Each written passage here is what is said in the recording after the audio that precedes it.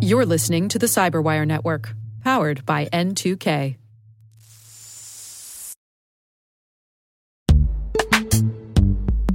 And now a word from our sponsor, Netskope.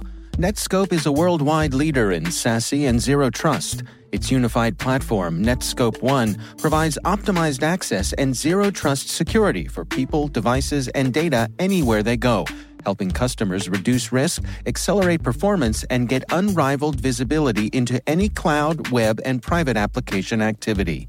To learn more about how Netskope helps customers be ready for anything on their SASE journey, visit netskope.com.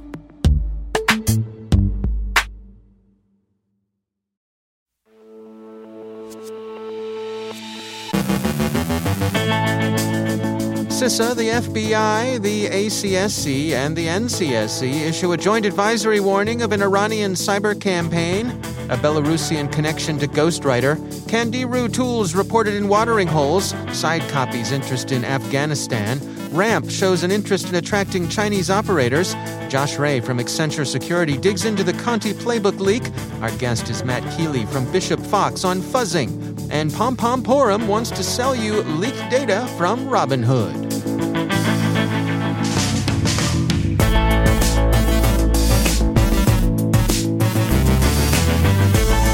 From the Cyberwire studios at Data Tribe, I'm Dave Bittner with your Cyberwire summary for Wednesday, November 17th, 2021.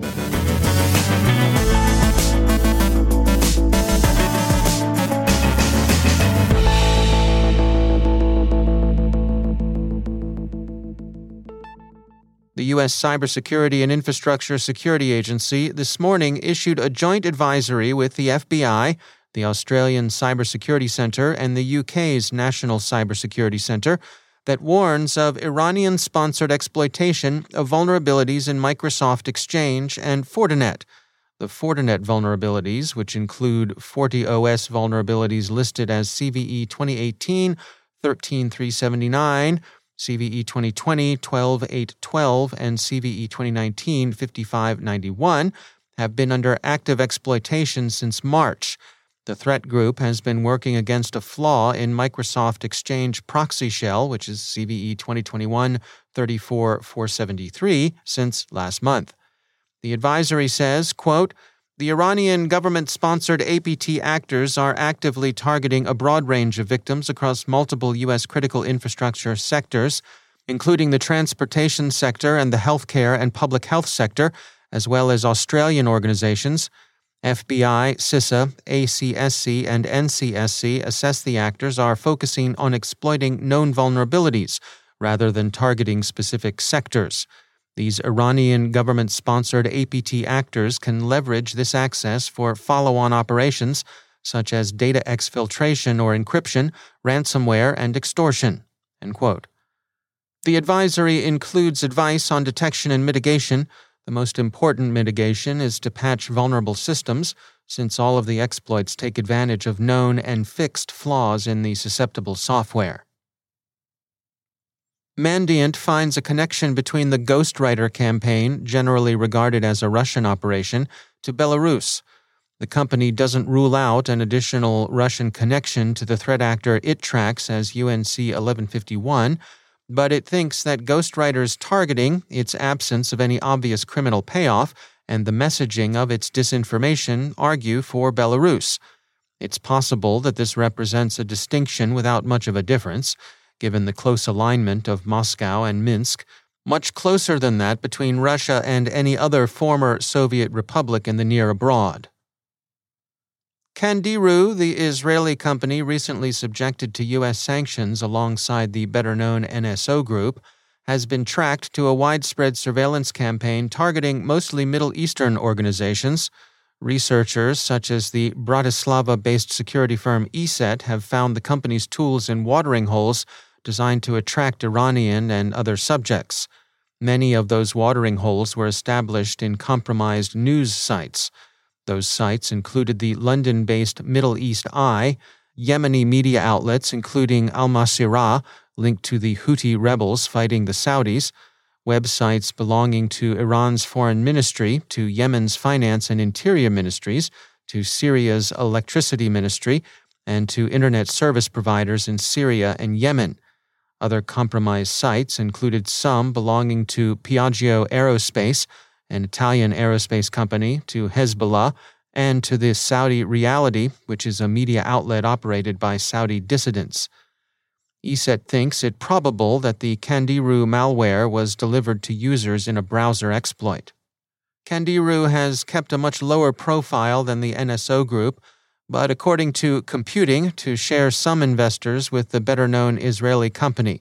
Like NSO Group, Candiru sells its tools to governments. Unlike NSO Group, whose Pegasus software is designed for use against phones, Candiru's software principally affects desktop computers. Reuters reports that Facebook, now formerly known since its rebranding as Meta, tracked a Pakistan-based group, SideCopy, that sought to bring Afghans connected to the former government under surveillance as that government collapsed during this summer's Taliban takeover. Facebook's head of cyberespionage investigations, Mike Dvilyansky, told Reuters, quote, "It's always difficult for us to speculate as to the end goal of the threat actor. We don't know exactly who was compromised or what the end result of that was," end quote. In any case, Facebook ejected SideCopy accounts from its platform in August and published a report on the group's activity yesterday. SideCopy, which is believed to be operated by or on behalf of the Pakistan government, has been mostly associated with espionage operations against Indian targets. Security firm Flashpoint has observed that the RAMP ransomware forum is back, but that it includes a lot of Chinese-speaking participants. It's not clear what they're up to. Does it represent a serious criminal outreach, maybe even a serious privateering outreach to Chinese actors? Or is it misdirection of the kind Flashpoint discerned earlier this month in Groove, apparently intended to simply darken counsel? Flashpoint's conclusion acknowledges the difficulty of sorting out the motivations. Quote, "While it is possible that Russian-speaking ransomware operators may be seeking alliances outside of Russia, cooperative cybersecurity talks with the U.S. are currently underway. It remains unclear whether RAMP efforts to woo Chinese-speaking threat actors are in fact legitimate or simply a smokescreen. In late October 2021, the Groove ransomware gang called on other ransomware operators to jointly attack U.S. entities. Once this generated media attention, the operator of Groove's public blog claimed that it was a media hack. It's certainly possible that RAMP's overture to Chinese-speaking threat actors is part of a similar strategy." End quote. And finally, not content with goofing on the FBI and other grown-ups like security researcher Vinny Troia, hacker Pompom Purin is offering the low-grade content of the Robinhood stock trading platform for sale, Security Week reports. The big 5 million figure quoted is for the most part simply user emails. About 310 had more data stolen, but even theirs fell short of fulls, including, as they did, name, date of birth, and zip code. It's not clear whether Pompom Purin has the goods, inconclusive, Security Week sources say, nor is it clear how valuable those goods would be in any case.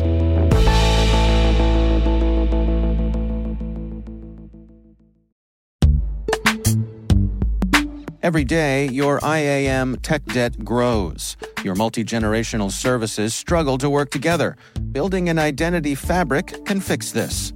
It makes all your identity tooling stronger and allows you to connect any app to any service you want to use, with zero coding, zero maintenance, and zero app downtime.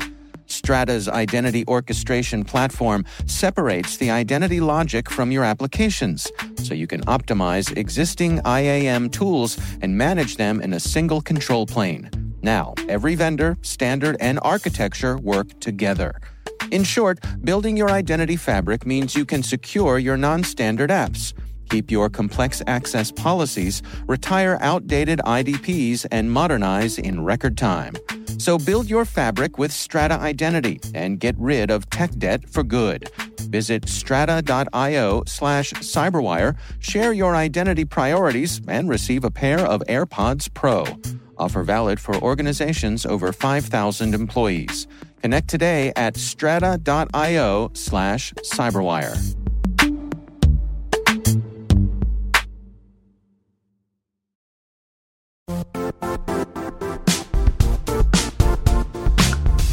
The IT world used to be simpler.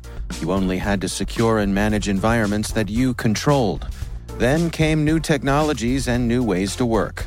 Now, employees, apps, and networks are everywhere. This means poor visibility, security gaps, and added risk. That's why Cloudflare created the first-ever connectivity cloud. Visit cloudflare.com to protect your business everywhere you do business.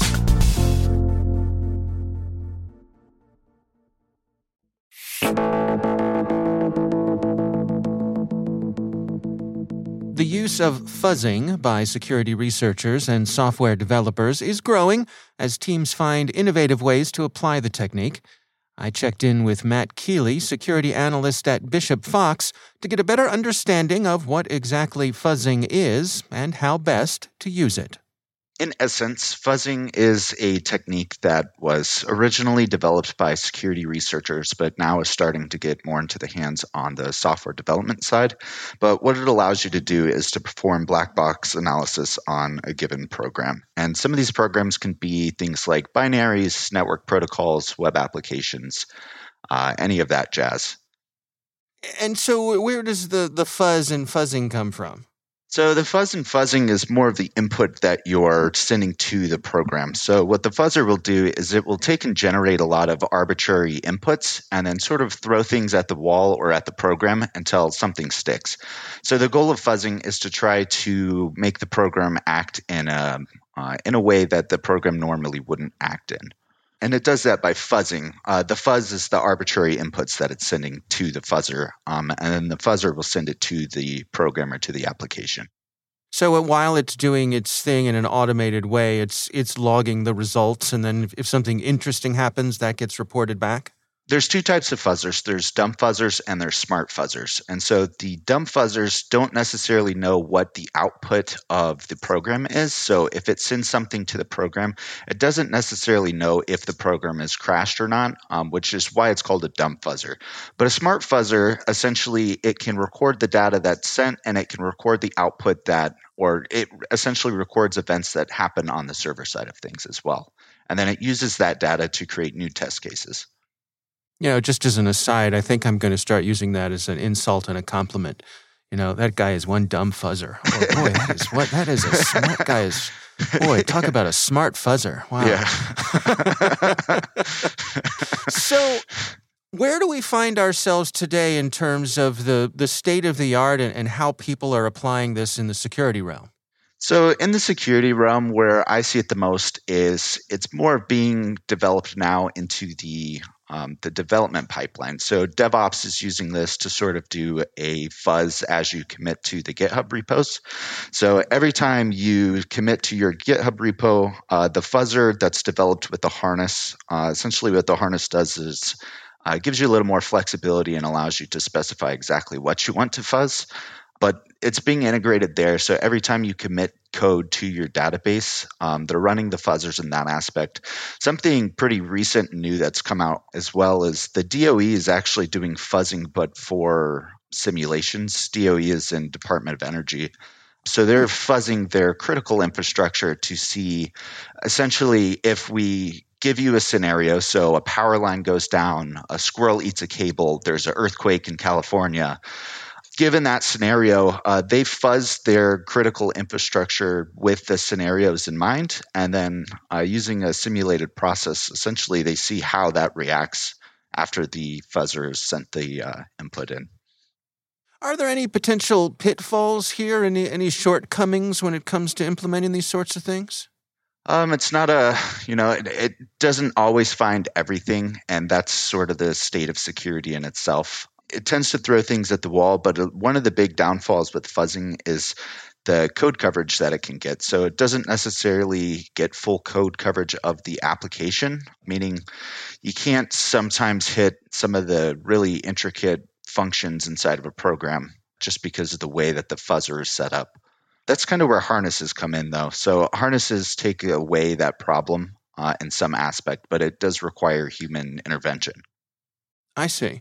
So does the harness sort of allow you to specifically target what you want the fuzzing to be turned loose on? Yeah, absolutely. it sort of bridges the gap between how the fuzzer expects that input to occur and how it actually occurs. So, in your experience, the people who are successful at implementing this, are there any common threads there, things that the successful people are doing? Not particularly. I think the biggest success is people actually implementing fuzzing into their pipelines, whereas running the fuzzer, once in a blue moon or once a year type deal doesn't work as well as you think it would. But if you're continuously running it on every commit, on every push, you tend to find a lot better results in that aspect. That's Matt Keeley from Bishop Fox.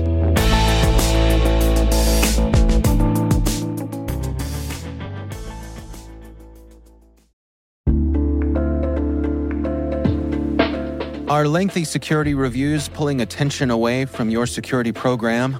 With the largest network of trust centers, Vanta can help you streamline security reviews to win customer trust, save time, and close deals fast. Proactively demonstrate security by showcasing key resources like your SOC 2 or ISO 27001 and provide real-time evidence for passing controls. And when a security questionnaire is required, Vanta takes the first pass for you.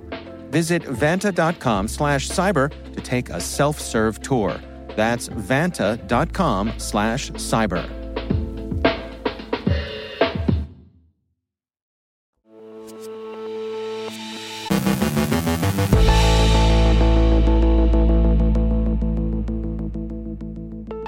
And I'm pleased to be joined once again by Josh Ray. He is Managing Director and Global Cyber Defense Lead at Accenture Security. Josh, always great to have you back on the show. I really wanted to touch base with you today about the Conti ransomware group. And recently they had a little leak, didn't they? Yeah, they did, Dave, and thanks for having me back on the show. This is a really interesting topic that I think will help the listenership better understand ransomware operations. As many of the folks know, Conti's been around since about June of 2020, and in this particular instance, our CTI analysts, observed that a member of the group, just to show kind of the displeasure, essentially, of how the Conti administrators reward their affiliates. Again, an alleged member leaked manuals and procedures that the ransomware gang shares with the new joiners of their group. Yeah, no, it's kind of neat because this leak actually offered some rare insight into the current methodologies that the group employs. And our team did a complete breakdown of this playbook and really solidified a lot of our thoughts around the complexity of the criminal ecosystem. But now defenders can use this playbook to really support detection and tracking of future ransomware operations. So what were some of the things that the leak revealed? Yeah, now keep in mind that this is a criminal organization. Right, no honor among thieves. Yeah, but it's interesting to draw some parallels between normal security practitioners, right? So the leak really helped shed light on not only the operations and the organized structure that a new process, so a new hire essentially goes through in demonstrating their skill and capabilities.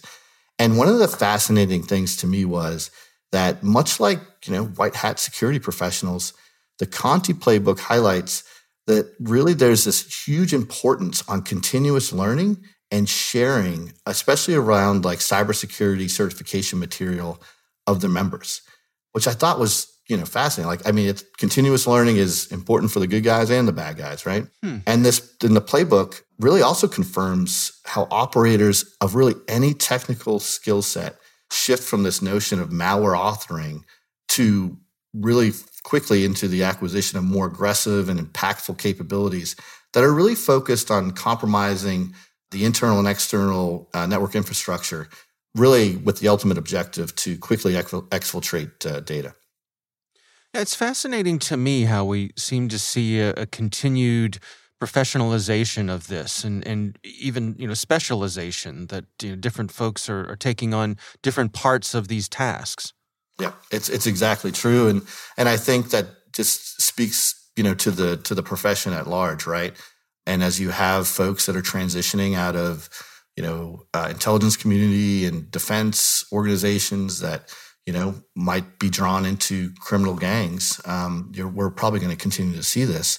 But maybe one of the biggest takeaways, for me was first that this is really making tracking and attribution a lot more difficult for folks that are especially folks that are focused on cybercrime research, because there's just a tremendous amount of partnership and collaboration now.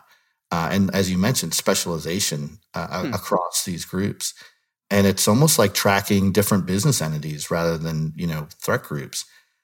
But I will say a really positive thing, and this is one thing I want to make sure that kind of we foot stomp here, is that, you can adapt this playbook to really kind of your hunt operations, right? To really specifically look for pre-ransomware TTPs and get a notion of the types of attacks and tactics that are revealed in this playbook.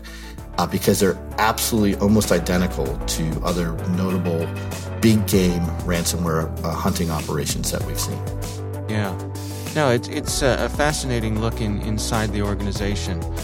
Josh Ray, thanks so much for joining us. Thanks, Dave. Really appreciate it.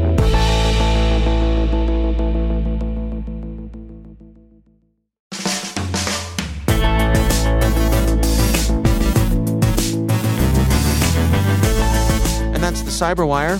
For links to all of today's stories, check out our daily briefing at thecyberwire.com. The Cyberwire podcast is proudly produced in Maryland out of the startup studios of Data Tribe, where they're co-building the next generation of cybersecurity teams and technologies.